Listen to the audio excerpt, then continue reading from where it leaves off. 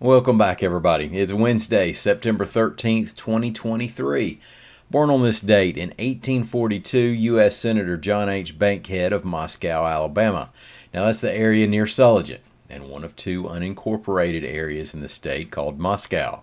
Senator Bankhead is also Tallulah's granddaddy. Now, born in 1948, Nell Carter of Birmingham and Give Me a Break fame. Today, let's talk controlled burns, the most common cancers in the state, and Bocephus getting hitched again. I'm Mike Morgan, and we're down in Alabama.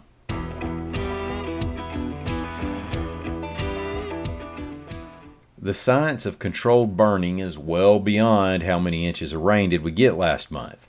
Now, that's important to note because Alabama has 23 million acres of timberland. Of course, controlled burns are a way to reduce all that undergrowth so you don't have so much fuel for an uncontrolled fire. AL.com's Lee Roop reports that a recent planned burn at Gulf State Park was called off because of data gathered by technology from the University of Alabama in Huntsville. The school's Earth System Science Center developed soil moisture and temperature sensors that measure moisture from the surface to around 2 feet underground. Associate State Climatologist Dr. Lee Ellenberg said the sensors can recognize quickly drying soil, which can indicate a fallen water table and help predict future conditions. The Alabama Forestry Commission takes into account how dry the soil is, along with wind speed, rain, and humidity over burn sites. Forestry Commission fire analyst Ethan Barrett said the data from the UAH technology gave him a warning 2 weeks out from the scheduled burn at Gulf State Park that otherwise might have been a more dangerous than expected situation. According to some of the more recent CDC statistical trends, Alabama has a different leading type of cancer than the U.S. as a whole, reports AL.com's Lita Gore. The data was gathered by 24/7 Tempo, which is a member of 24/7 Wall Street Media, and it projects final numbers for this current year. Nationally, breast cancer is the most diagnosed form of cancer. In Alabama, however, it's prostate cancer, with an estimated 5,320 new cases expected this year. Estimated deaths from prostate cancer this year is 540.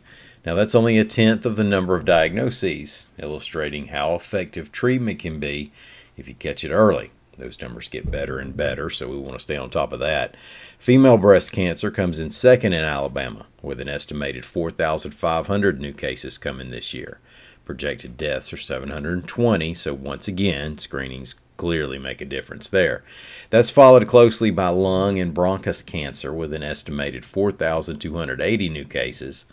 New cases of all types of cancers are expected to number 30,730, which puts us 23rd highest in the nation, which is about what you would expect since we're the 24th most populated state. Still, we can always pray these projections come in way too high. Hank Williams Jr. had a wedding on Saturday at Enon Baptist Church in South Alabama, just out of Louisville. Enon Baptist is actually closer to Banks on the Pike County side.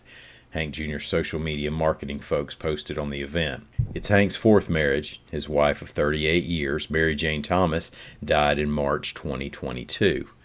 Now, they've not been public with details, but the bride's name is Brandy, and she's been seen on social media with Bocephus hunting and fishing, which is certainly a way to seal that deal. Thank y'all so much for listening. We're going to be back here again tomorrow. Until then, y'all come on by and see us on the internet at al.com.